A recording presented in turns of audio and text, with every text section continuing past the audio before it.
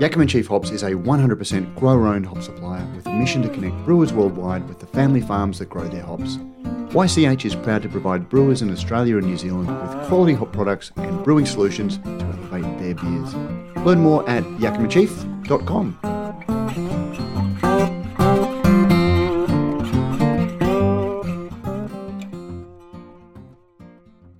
The number of brewers who went into it making beers that they want to drink, who are now making hazies, but they themselves don't drink hazies. Yeah.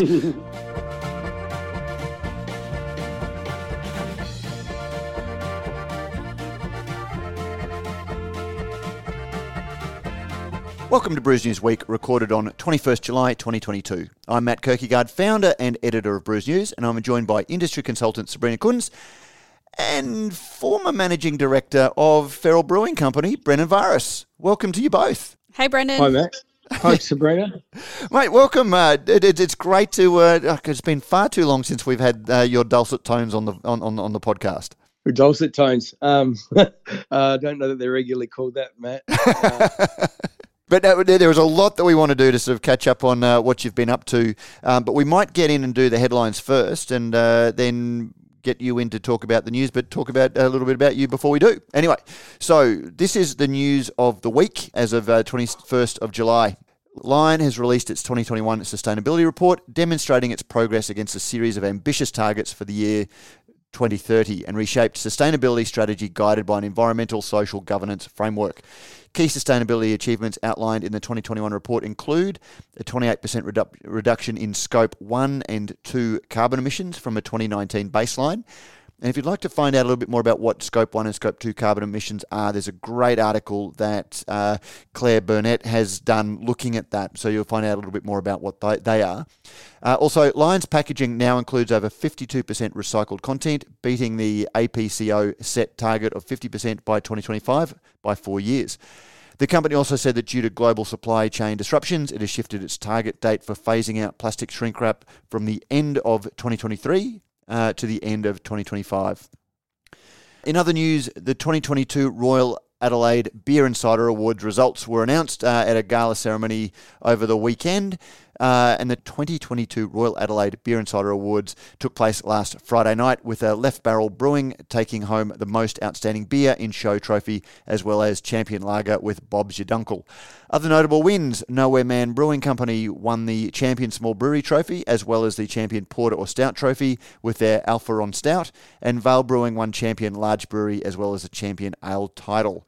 In other news for the week, in our Brewery Pro section, navigating grants for breweries. Breweries received millions of dollars of funding last year, but tapping into the available government grants can be challenging. And so Brews News spoke to Grant Thornton, experts, to find out a little bit more. So if you're a brewery that would like to find out how maybe without the need to equity crowdfund, you want to get some support and financial input into your brewery for a specific result, that's a really, really valuable article for you to read. There was also a sponsored post, The Fascination with Fresh Hop Beers. It's a Brewery Pro episode, and HPA outlined the process for picking green hops for immediate addition to fresh hop beers and breweries' increasing focus on the provenance of their raw ingredients. So if you're thinking of getting involved in the 2023 hop harvest and maybe brewing a fresh hop beer, that's a great one. We've got other content along that lines as well. In other news that we haven't covered, Three Ravens, Future Magic and Dainton have announced new equity crowdfunding campaigns, bringing the total number of equity crowdfunding of breweries in the past year since July 2021 to 12. Now, we haven't done articles on that. We have a policy at Brews News of not covering equity crowdfunding until after the financials are released, because I don't believe that you can fully cover the stories while they're doing the expressions of interest phase. But if you are interested in equity crowdfunding or you want to look into those, you can go Google those, I'm sure. Now, that is the news for the week. We're about to jump below the fold. And Brendan Varis, welcome. Hello, Matt. Mate, tell us what you've been up to. So I'm trying to think, it's, 5 years since Feral sold? Coming up to 5 years, October, 5 years. And of course, when you sold, you didn't do with CCA what some breweries did, where you've got the 1, 3, and 5 year earnout. You stayed on for as long as you wanted to, basically, and could leave. So you fully out of the business now? Yeah, I am fully out of the business. It was near enough to 2 years that I continued on.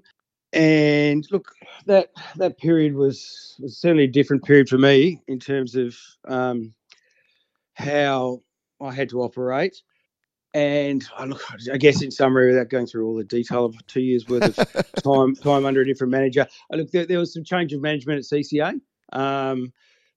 And I guess when the people that I'd become and established a relation with, working with at CCA almost as a group, moved along, I probably felt it was, rather than dig back in and get a whole other set of working relationships within that business, was probably my time to let it go as well. And I guess I was comfortable enough that the people there were within the Feral business were going along nicely, and look, the path is what it's going to be. Yeah, it would have been a huge change between being sort of, and I don't mean this in it, but like king of the castle, right? You're running your own show, you've built this business, to all of a sudden have, I'm using the worst terms, overlords, but to have, now you report into a major machine. That would have been quite a difference in just your day-to-day activities. It was, and I guess, we were somewhat intuitive in the way that things were run whilst it was under my stewardship. So that intuitive way, it wasn't easy to translate across to getting approvals from people over on the other side of the country. We managed, but it was certainly, when I just do it, what I have to ask for, just do it. It's obvious. Yeah, well, that's what I was thinking, because there's somebody who was very early to the craft beer movement, and was very immersed in the growing craft beer industry and had a very good feel for what was current and what the market was saying. I would imagine that you ran Feral with a fair bit of instinct as much as financial data or anything like that. Yeah, highly instinctive and intuitive, and it's kind of mine and then like the closer part of the team's instincts and intuition that we ran by. Whereas in bigger companies, it's consumer groups and consumer testing and panels and stuff like that. So totally opposite way of making decisions.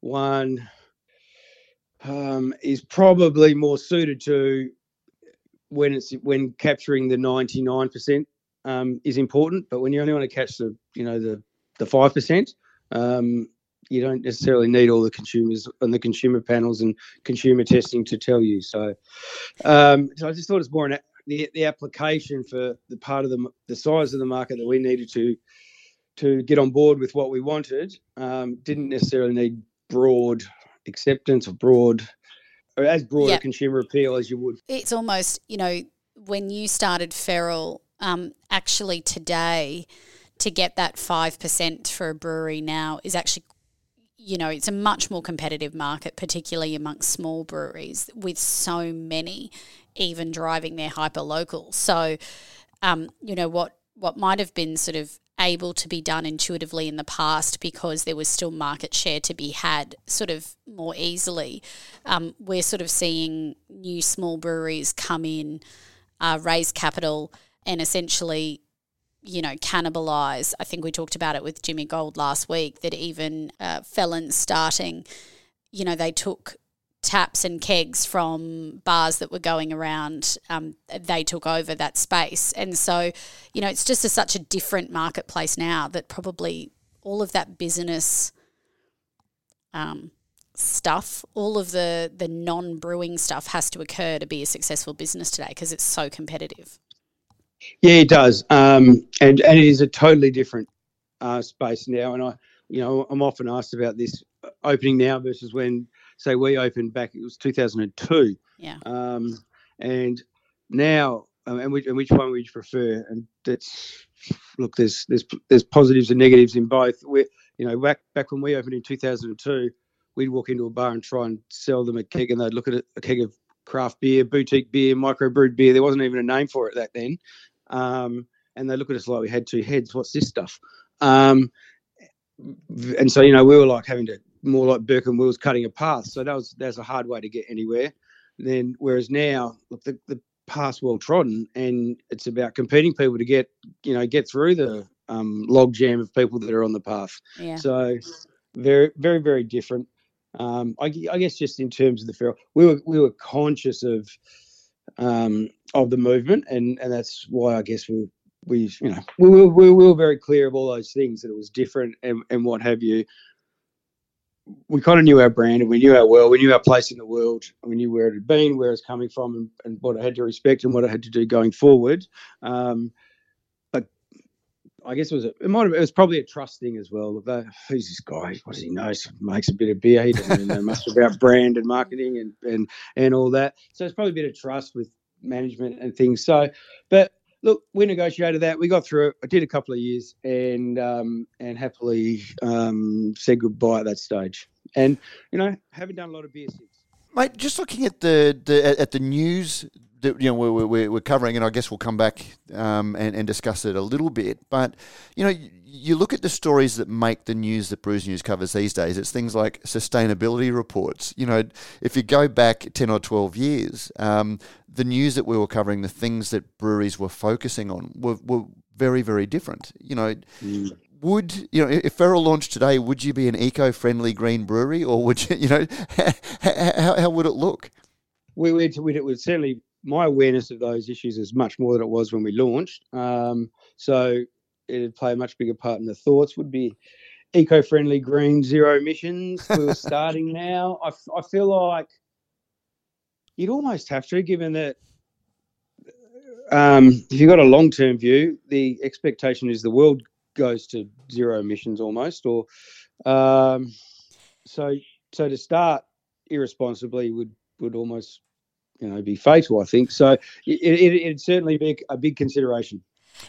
It's interesting. So Justin Fox did a talk at the West Australian Brewers Conference, and he obviously consults with a lot of breweries, and his talk was about a modern brew house, and he was basically making that precise point, Brendan, which is that if you are conceiving of a brew house today, you actually need to be building in, even the smallest breweries, all of those sustainability measures right from the beginning. Otherwise, you're just not going to survive as an entity going on, including because of the cost savings associated with doing things well. But he was actually making that exact point. You sort of have to.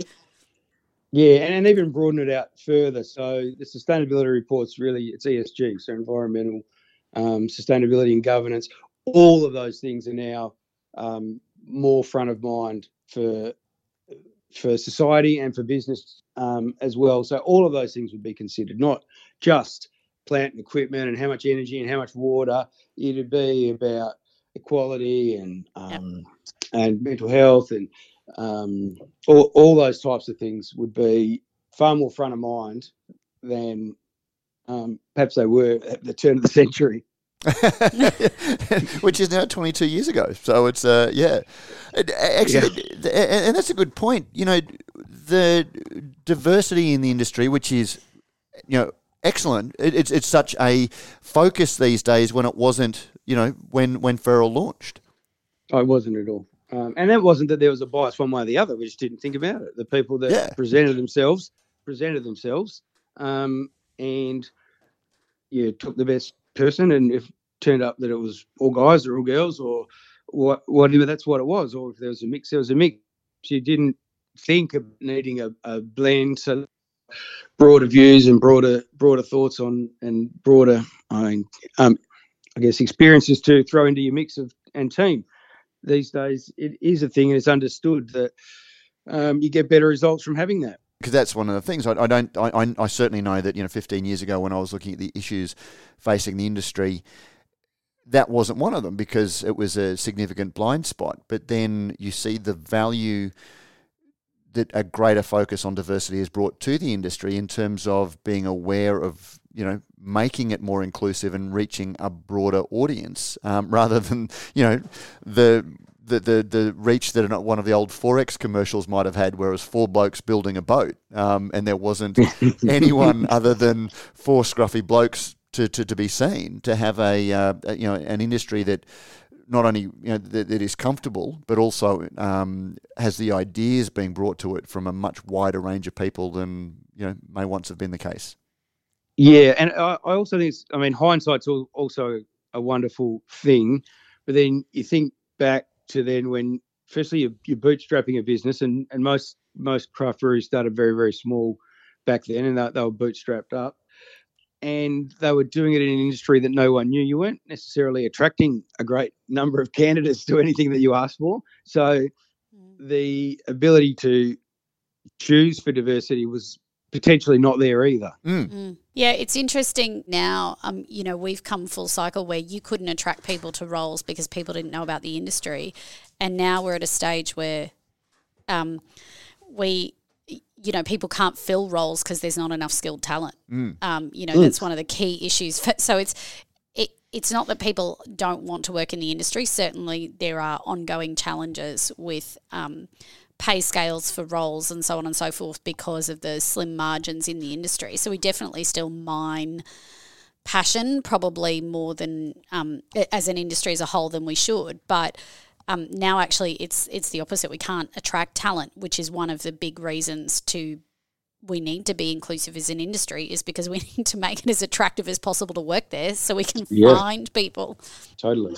So now just to segue a little bit, if we were going to look at, if you had a job, and you couldn't get it filled, of course there's the Brews News job ads, which are the most successful job ads in the industry. But, just if you wanted to second, I was actually thinking that you could advertise the place that people are drinking and, maybe put a tap decal. That's interesting. So you're gonna milk carton help wanted on the side of a beer can. And if you're going to do that, I would call Rallings Label Stickers and Packaging. With hundreds of beers on offer these days, it is branding and product recognition that is now putting pressure on the marketing. How do you promote your award-winning beers in an easy to recognise manner at the bar, at the eye line of your patrons? Colourful decals highlighting your brand and your product. Rallings does a weekly decal order run of the standard decal shapes in 3mm white PVC foam board. Get your order and artwork in by midday on a Tuesday and you'll get your decals back in time for Thursday, the happy hour. Not that you're allowed to have happy hours anymore. In Brisbane, or Friday if you're in regional or interstate areas. They do a variety of decal shapes in ACM and resin. However, custom orders usually take longer to produce. Remember, they also specialise in can and carton labels, shrink sleeves applied to cans and ready to fill, along with a variety of other applications. Call the team on 1300 852 235 or email sales@rallingsprint.com.au. And of course, you'll find them, if you didn't catch that, in the show notes or on the brewery directory. Probably not the best segue we've done, but we've got we've got a lot to cover. So, BV, what have you been up to since since you did move on? What's been keeping you interested? Are you involved in any breweries? Not in beer, no. Not in beer. Not in any booze stuff, actually. So, for the first year, I just went off to Thailand, and that was the first of the COVID years. Went there more by chance, just as COVID was hitting, and decided to stay. Came back at the end of 2020, re-engage in society and friends back here, I guess. I've done some angel investing into some small startups. One of those is, very much in that environmental space, which is it'll be a provider of carbon credits and a supplier of protein for stock feed and insect protein for stock feed and aquaculture. Cool. Put some money into a fun little movie that hopefully it's about to get picked up by Netflix. Yeah. You've dabbled in things that are interesting to you. Have you put any money into equity crowdfunding, Brendan? I've not found that the something that's caught my attention that often, no. But surely that's a great way to engage, someone who's interested in the beer industry, and it's certainly a great investment. I don't know that it's a great investment. It's potentially it's a good way for breweries to raise capital, and it's a reasonable, and it's not a bad way for people to support a business that they might already be engaged with and have some closer association. Okay, but you wouldn't be putting it in, if you wanted to get your money back, you might put it into a bank, for example? Bank. No, probably not a bank either. No. If you want to get it back. Yeah. That's my starting point. Not even making money on it, just getting it back. Right. I put it into whiskey in barrels. Yeah, that's not. Speaking of whiskey in barrels. Yes. to celebrate the launch of Wolf Release 5 and the 5th of a shed. Nicely done. Well, I just... This is what happens when you've pre-read our show notes. And To celebrate the launch of Wolf Release 5 and the 5th year of the shared vision between the House of Lark and Victoria's Wolf of the Willows Brewery, for the next 8 weeks, the mailbag letter of the week will receive a Wolf versus Boilermaker pack, including Wolf V Single Malt Whiskey, Wolf V Johnny Smoke Porter Beer, Lark Beer Glass, and Lark Glencairn Whiskey Glass. The Wolf Release 5 will launch on 8th of August. Make sure you join the waitlist to avoid missing out on this special release. There is a link in the show notes, and if you listen to Beer as a Conversation, let us know what you thought of the chat last week. And we're going to roll out a few chats. We do need to take advertising, but we want to make sure our advertising is good in the feedback that we get. But certainly the chat we did with Lark last week, and we're having with Wolf of the Willows this week about the beer and the way that and the whiskey and the way that it's made is fascinating. So if you get your letter of the week read out, you will pick up that Lark whiskey pack, and we thank our good friends at Lark. And have a listen to the Beer as a Conversation to find out a little bit more about the terrific whiskey and beer that is being made in partnership. And that wasn't a plant either. That was thank you for that, PV. That was just Beautifully done. That came. I was with. I was having dinner with the guys, the half owner of Cadrona Distillery, and I literally asked, and we were talking about that at dinner the other night. So no, it wasn't a plant. That wasn't a plant. It was just that was just a nice segue. We like those. So, mate, what are you seeing? Because there wasn't a lot of news for us to cover or for us to go back on. But do you still keep an eye on what's going on in the brewing industry? A little, and look, I do still talk to the people at Feral a bit, so probably it's a little bit too insular now, just in terms of their struggles. I'm probably talking to them a little bit about. What am I seeing? I am really seeing it must be hard as a startup to cut through now. Mm-hmm. I walked into a specialist beer store, which I don't do very often now, because my little store around the corner's got a nice enough range, something of every style and something decent, without being specialist. To not have to go into one of the, those stores, the specialist stores. Walked in recently and I was shocked. I used to be able to walk into those stores and know most labels and most brands. And if I saw something, I'd be attracted to the one in the corner that I didn't know. I walked in there and I was just didn't know what I was looking at. I'd be able to find a beer that I knew. So that must be really, really difficult to try and get a toehold amongst all of that.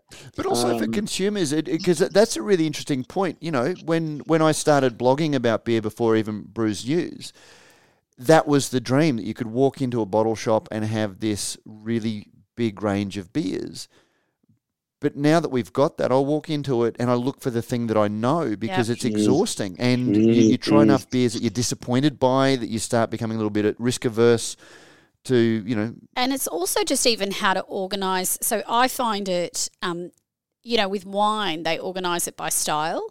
A lot of fridges still organise by brand. And so because beer wants to, we've kind of come full circle in terms of everybody shifted to cans. Cans has got more artwork. Let's make lots of beautiful artwork. But now you can't see past the artwork to tell what the beer is. Yep. It drives me insane. And so that was going to be my comment on that when she started speaking, Sabrina, that they really need to just get some advice on their branding in terms of, yes, they're nice little bits of art and all. They're not going to hang on a museum, but they're nice. But I don't know what breweries made it. I don't know what type of beer it is. It drives me nuts. And so, I know a few years ago everybody was complaining that everybody had gone down the Balter route, like really clear with the – but actually I can tell what those beers are and I can tell who made them. And so when I'm standing in front of the fridge, I'm overwhelmed. They've got them by brand. I can't even figure out what the thing is. I go, oh, well, that's sitting there. I can read it. I can tell what it is. Yep. I know the price point and I'm going to leave. And I realise that, that's not how everybody shops. People shop differently, and if you have a brand that you love, more people are buying direct to consumer. But when we're fighting this podcast, me in particular, have raised the lack of retail space available at the big box stores for broad ranging, that's getting more competitive. And if people can't tell what your offer is, and you get consumed less, you're going to be deranged. So the beautiful artwork that mixes your brand and all of that, but I think we've lost sort of, I've made a red IPA and I'm Brewery Y. It just, I definitely think that. Just basic old school branding. It is. And that goes out more broadly about, are you clear about who you are and why you're doing what you're doing? Because I often think about why people would start a brewery today. Because the reasons that I started it would no longer be valid. So our primary one was we wanted to brew beers that we like to drink, because back the landscape back when we opened was yellow fizzy lager. Yeah.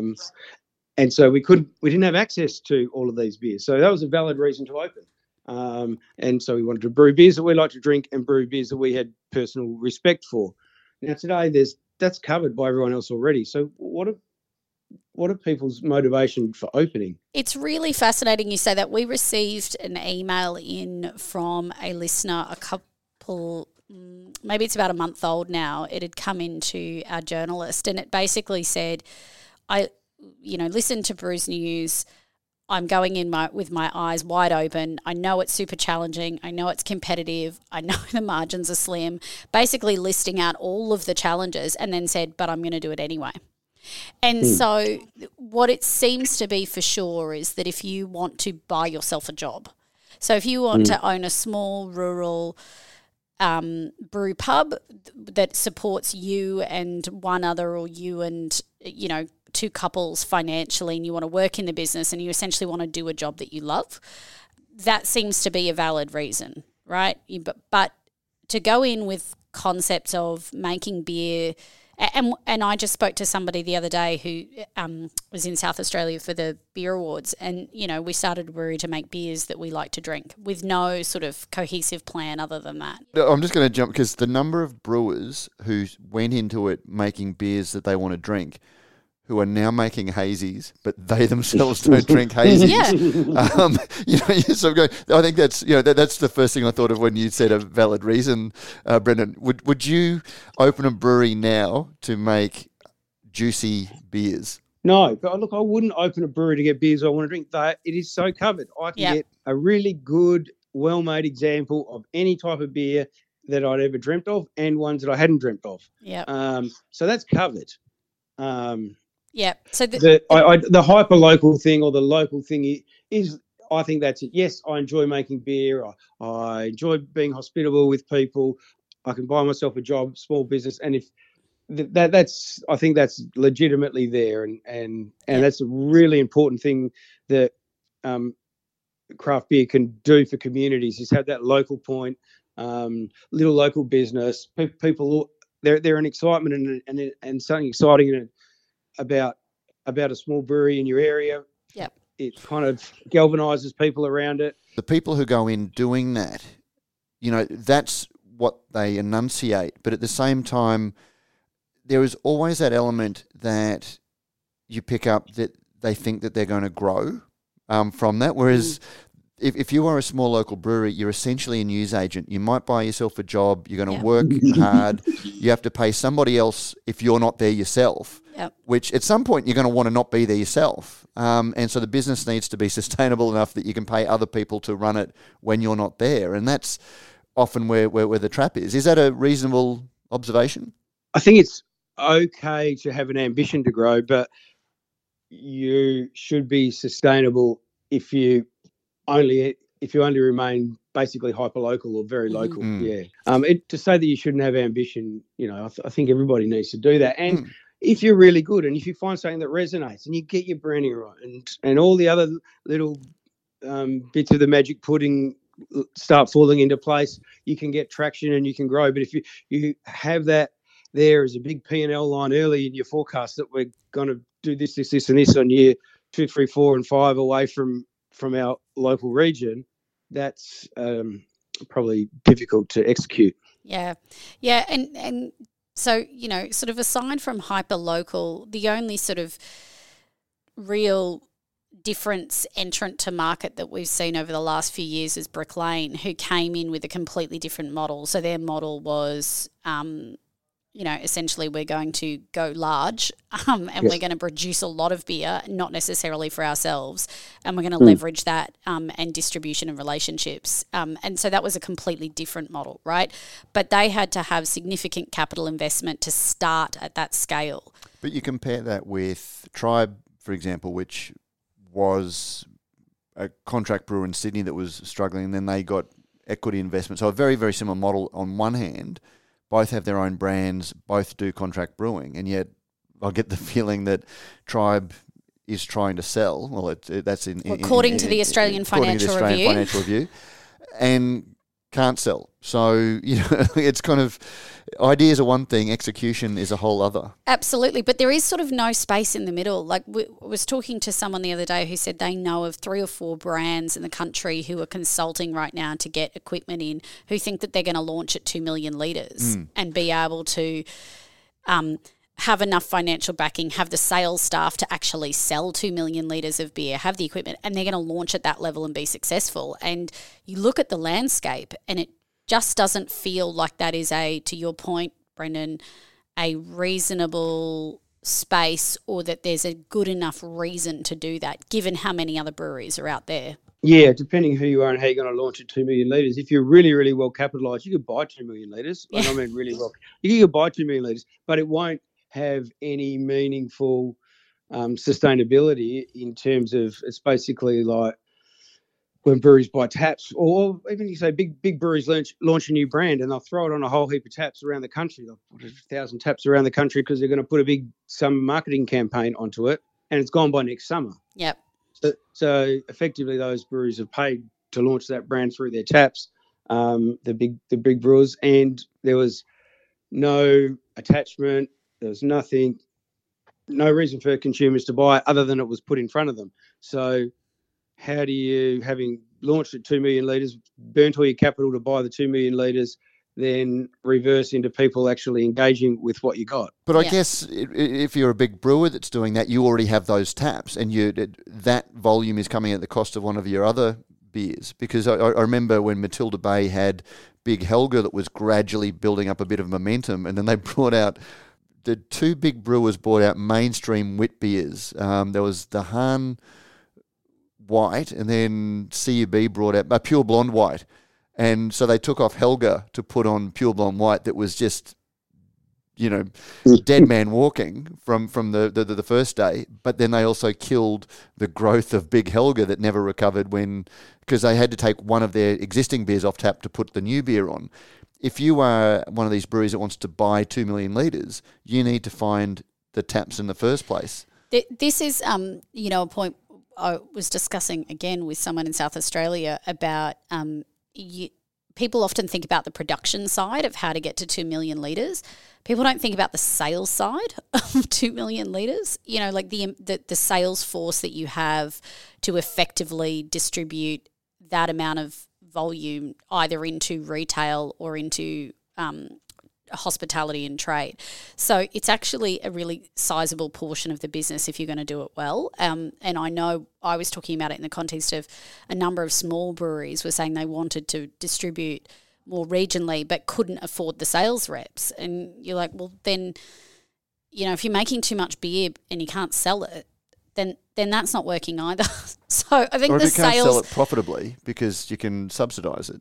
Sure, but I mean, it really comes down to the sales side is not even people assume if they make the beer, it will sell. If they get to a certain volume, they will have economies of scale and that will be sufficient to enable them to move the beer. But it's actually, your distribution strategy has got to be right at the forefront of your planning. And most of them, it's maybe now I'll approach my local distributor, or now I'm going to try and get nationally ranged without sort of having built that into the model from the beginning. Oh, it's very much a multi-factor model across all levels. Even that, if we get to X size, we'll get scale, and things will and we'll get natural growth, and that type of thing. Yes and no, depends how you get there. If you get there with just one brand and you get there organically, then at one point you will get scale, and you should, having organically grown, get some growth to feed itself. But if you got there by making a different beer every week, you're not going to get any scale, and you're not going to get any organic growth, because you've constantly got to present and sell something new, and you got to do new packaging, new design, new distribution for a different beer. So there's not a one size fits all for how it happens, and there is space for them all, but you need to be clear on what it is you're trying to do and how you're trying to do it. When you say that you wanted to make the beers that weren't available and that you wanted to drink, because it was Fizzy Yellow Lager, which was, again, 15 years ago was the language of the time, and you had guys like Greg Cook decrying, Fizzy Yellow Lager, and then ended up making it, and then ended up selling to the companies that he said that he would never sell to. But what do you think of the growth of the craft adjunct lager these days? I guess we talked a little bit about this in on the Perth forum that we did, didn't we? I can understand it. I can understand for a while why craft breweries didn't go there, and that was for a while you needed to differentiate that you weren't just making the same thing as the big commercial brewers. So to have one of a few products on offer was exactly the same, you just say, oh, yeah, you're really no different. Now that craft's grown into its pants a bit more, I guess you could say, and it's known to, we know what it is. It does all these different things, and one of those things, it also does pretty good lager made traditionally, whatever the individual craft brewers thing might be. We're big enough to be able to do that and still have industry understand that that's not craft. So I can see why craft brewers are doing it. And drinkability, look, lagers are very drinkable, and well-made lagers with good malt. And given time, and time's an important part in good lager, no matter what anybody says, are a wonderful beer to drink. So I can understand why craft brewers would want to craft one of those beers. So if you were wanting to make, Matt, a high-quality beer, and you understood the importance of beer quality, who do you think you'd call? Look, I would call Dixon Asia Pacific because they understand the importance of beer quality and just how important a brewing system is in terms of being efficient and reliable. Brendan, don't laugh at our ads, please. Do you love how it's not the ad I'm laughing at, it's that wonderful segue. I can hear the change in tone in my voice when I think I'm being funny because I've found a segue. Like, I can hear myself do it, and I know it's ridiculous, but here we are. But I tell you, all of the studies show that house ads or ads like this are more memorable. And so, listeners, remember Dixon Asia Pacific, because this is where Dixon comes in. They supply all the technical flow products that you need to brew a good beer, from hose and hose assemblies to valves, accessories, fittings and more. If you need product advice, technical support or training, you can contact Dixon, as they have product specialists that can help you with this and more. There is a link in the show notes, or you can find them in the Brews News Business Directory, and that's Dixon Asia Pacific. And we thank them for their support of the show. And thank you for another segue, Brand. Thank you for another, yes. So, hey, Brendan, I absolutely take your point that there was a long time that brewers needed to distinguish themselves, or small brewers needed to distinguish themselves by making different beers. But there was also this undercurrent that I felt in the industry, that there was a belief amongst craft brewers that one day everybody would be drinking craft beer, when craft beer doesn't seem to have gotten, the pale ales, the hoppy beers don't seem to have gotten past about the 10-15% of the market, and the industry, the mainstream market seems to like a good lager. That seems to be what they want. Is it a recognition that maybe the promise that craft beer was going to change the world and drinking habits maybe was a little bit over optimistic? Yes, I guess if someone's idea was that IPA is going to be 50% of beer consumed, that was optimistic. I think it being 15 is amazing. I think that has changed the world. And then on the back of that, there's the stronger, weaker versions. There's all the other beer styles that are now more available. So I do think in many ways it's changed the world.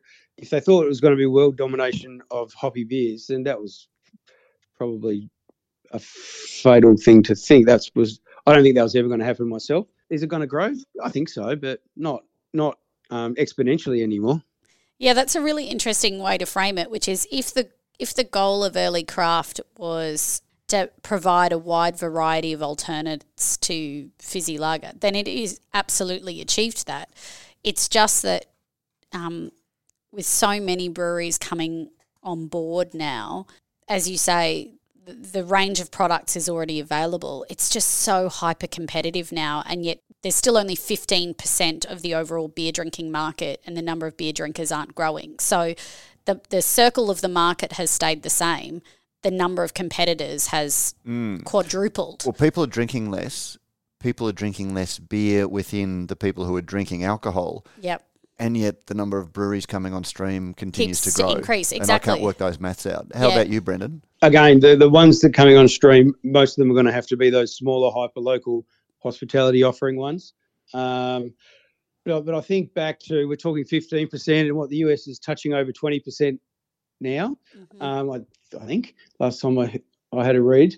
Now when we kicked the doors open, we thought, wow, what if craft got to 5%? So to put mind you, that was 5% with 75 breweries, not 10% with 600. Yeah. Yeah, I mean, look, there's not going to be, talking to US again, the next Sierra Nevada, I don't think we're going to get born anytime soon. And I guess the closest might have been Stone and Wood here. So, there's not going to be too many Sierra Nevadas, Sam Adams, those type things start now. And nor will they start in the US, I don't think. No.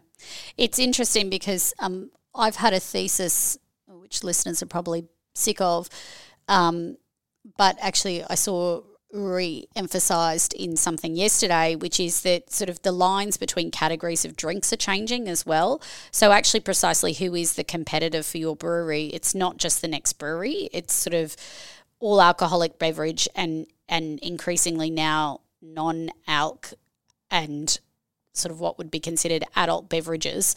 And so actually the lines of where is the potential market and how do you measure it and who are your actual competitors is also much more complex than it was several years ago. Yeah, and then you can define that in lots of ways too. Like if you're really clear on who you are, so say if you're just a sour beer maker, your competitor is not a lager brewer even. So forget about blurring lines around what's beer and what's not. You don't care about the pale ale maker or the lager beer maker or the Guinness maker. You only care about the other sour brewer makers because you're just going down a one track. Yep. If you're a broad brand that just wants to, scattergun it, then you need to think, I've got pots and pans and I can make all sorts of things in it. So who else can I nibble a bit out of if that's how you want to do it? So I think the individual needs to be clear about what they are, and then they can define who their competitive set are and who their customers are. Yep. Well, mate, we might go to the mailbag, and I'm glad we've got you on for this because this is it's quite a complex question, but I'm sure you'll be able to simplify it for us. And this email, I won't say the name because we never know whether they want to be named, but on the rise of excise and the increase in beer wholesale prices. Just looking for our thoughts about overall price increases expected already occurring for beer wholesale prices and the knock-on result of retail and tap prices. How much will excise increase on August 1st? Matt, I understand how you understand how the legislation works on this. How will an increase in freight prices, both ingredients in and products out, change the landscape? Energy prices are also another major issue at the moment. Well, I know every industry will be going through this. I would be curious to hear your thoughts on the Brews News community approach to this latest challenge. But I know that you're not actively involved in it, but as an observer, every 6 months excise goes up, and that's coming at a time of inflation and massively increasing costs across the board. Yeah. So excise is one part of it. I think the broader thing is going to be overall inflation. So all inputs are going to be costing more. And that's where an inequity may be seen in terms of where the ability to hold price versus have to put a price increase onto consumers might come. the excise part is fixed and it's flat across every producer. All right. Price rises for other inputs up, those increases, if they come, may not be equal amongst all producers. So larger ones with more market power, with a bigger account, may be able to negotiate smaller increases as the time comes, whereas smaller producers with less power might cop a bigger one. So proportionally, they may have to pass on more of that cost because they've absorbed, they're getting more passed on to them. So that the inequities more on I would see on inputs other than excise. I posted an article of a couple of weeks ago that had done this analysis in New Zealand with some of the in the New Zealand context, medium-sized breweries saying, yeah, they would be passing on the costs. And even in that space, some of the largest New Zealand breweries saying they would have to pass on some costs. And Matt, I think you spoke to a couple of breweries who one thought they might have to pass on costs and one thought that they wouldn't. So most of them are working out how they do it because craft beer is already an expensive product, and we're having such like a perfect storm of excise and costs and transport. So it's just hard. And the sad thing is that what we're not seeing is all of these pressures and not to translate into wage growth. And so we've actually got this huge problem where, and I think I mentioned at the top of the show, that we can't find skilled resources because often the resources we want to hire are competing with industries beyond beer that maybe have, particularly on the manufacturing side. And so we're not seeing wage growth in and amongst our own industry. We talk a lot about burnout and mental health and those sorts of things, but we're not actually seeing it translate into wage growth because if it did, the pressures on the cost of a pint would be even greater. But this is the problem. We have record 3.5% unemployment, which is record for 50 years. Yep. If you are an employee, you can shop around. Yep. And so there is at a time when your spending power is going down because of inflation, you want... And you're never been in a better position to demand higher wages. So I think it's really challenging times. How would you be negotiating it if you were still in the game, Brendan? Beer is a good fun industry. That's one that we can play. You have to play that quite hard, I would assume, right now. Yep. Because reality is it's not as profitable as other industries. No.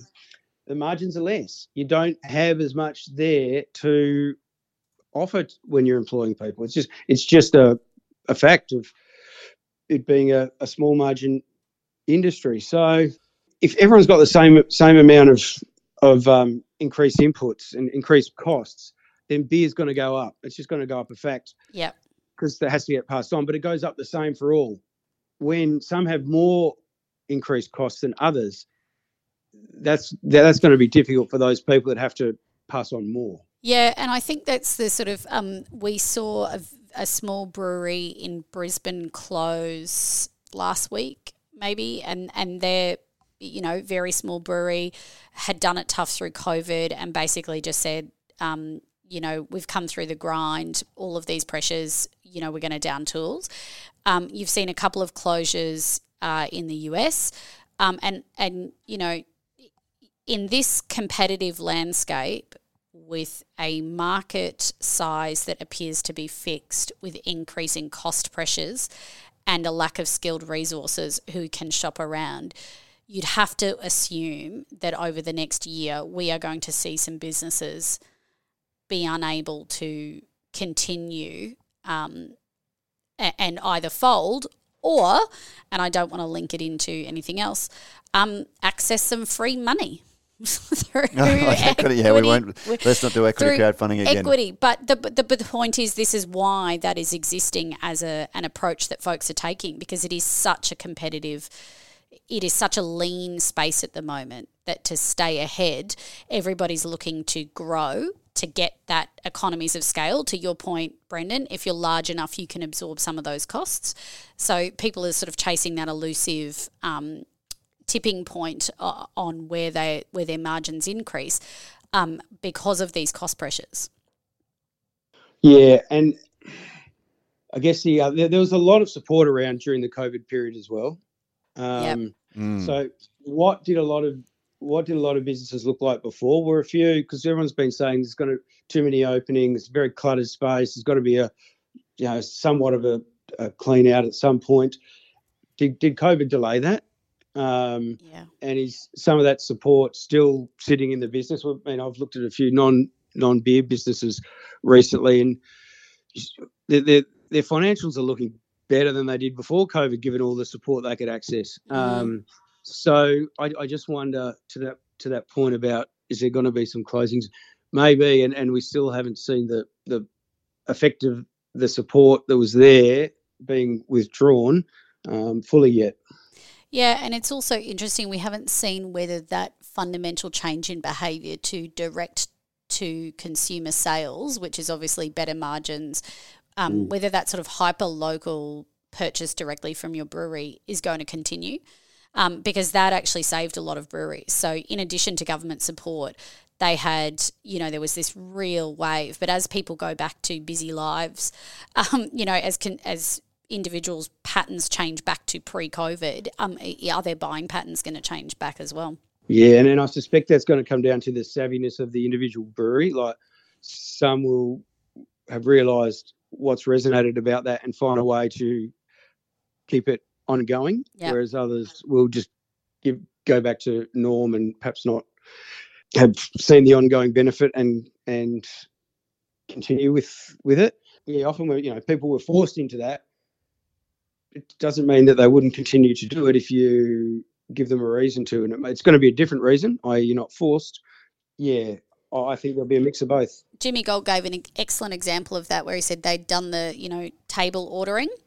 And he sort of said now, like, they can save on staffing, but actually their consumers prefer it. If they hadn't been forced into doing it, they wouldn't have done it. But now post-COVID, they're going to keep it. And that was just a sort of a forced shift. Yeah. Yep. So I think good operators will be able to continue what works for them going forward. Others that perhaps don't recognise what was good for them, they won't be able to. And it's going to, I guess, differentiate between people that understand the intricacies of a very tight margin business and the importance of doing what works for you, and those that don't perhaps do that so well. Hey, BV, we've booked you in for next week. I think, we don't have Claire, so you're happy to come back next week? Love to, mate. Thank you very much. Now, can we put a call out to maybe any of our listeners that want to ask you a question? Are you happy to take some questions from the listeners next week? Awesome. Okay, there you go. That'll make it very easy to fill out Lark mailbag for next week. So if you've got a question for Brendan, please send it through to producer@brewsnews.com.au. Brendan, thank you very much. It's been great it was great to catch up with you in Perth, and it was great to to get your thoughts on the industry. I've missed having you around. Yeah, I've enjoyed it. It's stuff that I haven't thought about for a while, but I certainly was always passionate about it, and still have an interest in how the industry plays out. Terrific. Well, that wraps up another week of news. Your hosts have been Matt Kierkegaard, Sabrina Kunz and Brendan Varis. The show is produced by Vivian Topalovic and edited by Joe Helder. We thank Yakima Chief Hops, Rallings Label Stickers and Packaging, Dixon Asia Pacific and Lark Whiskey for their support in making this episode possible. Thank you to you, the listener, for listening. Share your thoughts on the show by emailing producer@brewsnews.com.au or leaving a review on your favourite podcasting service. And with that, we're out.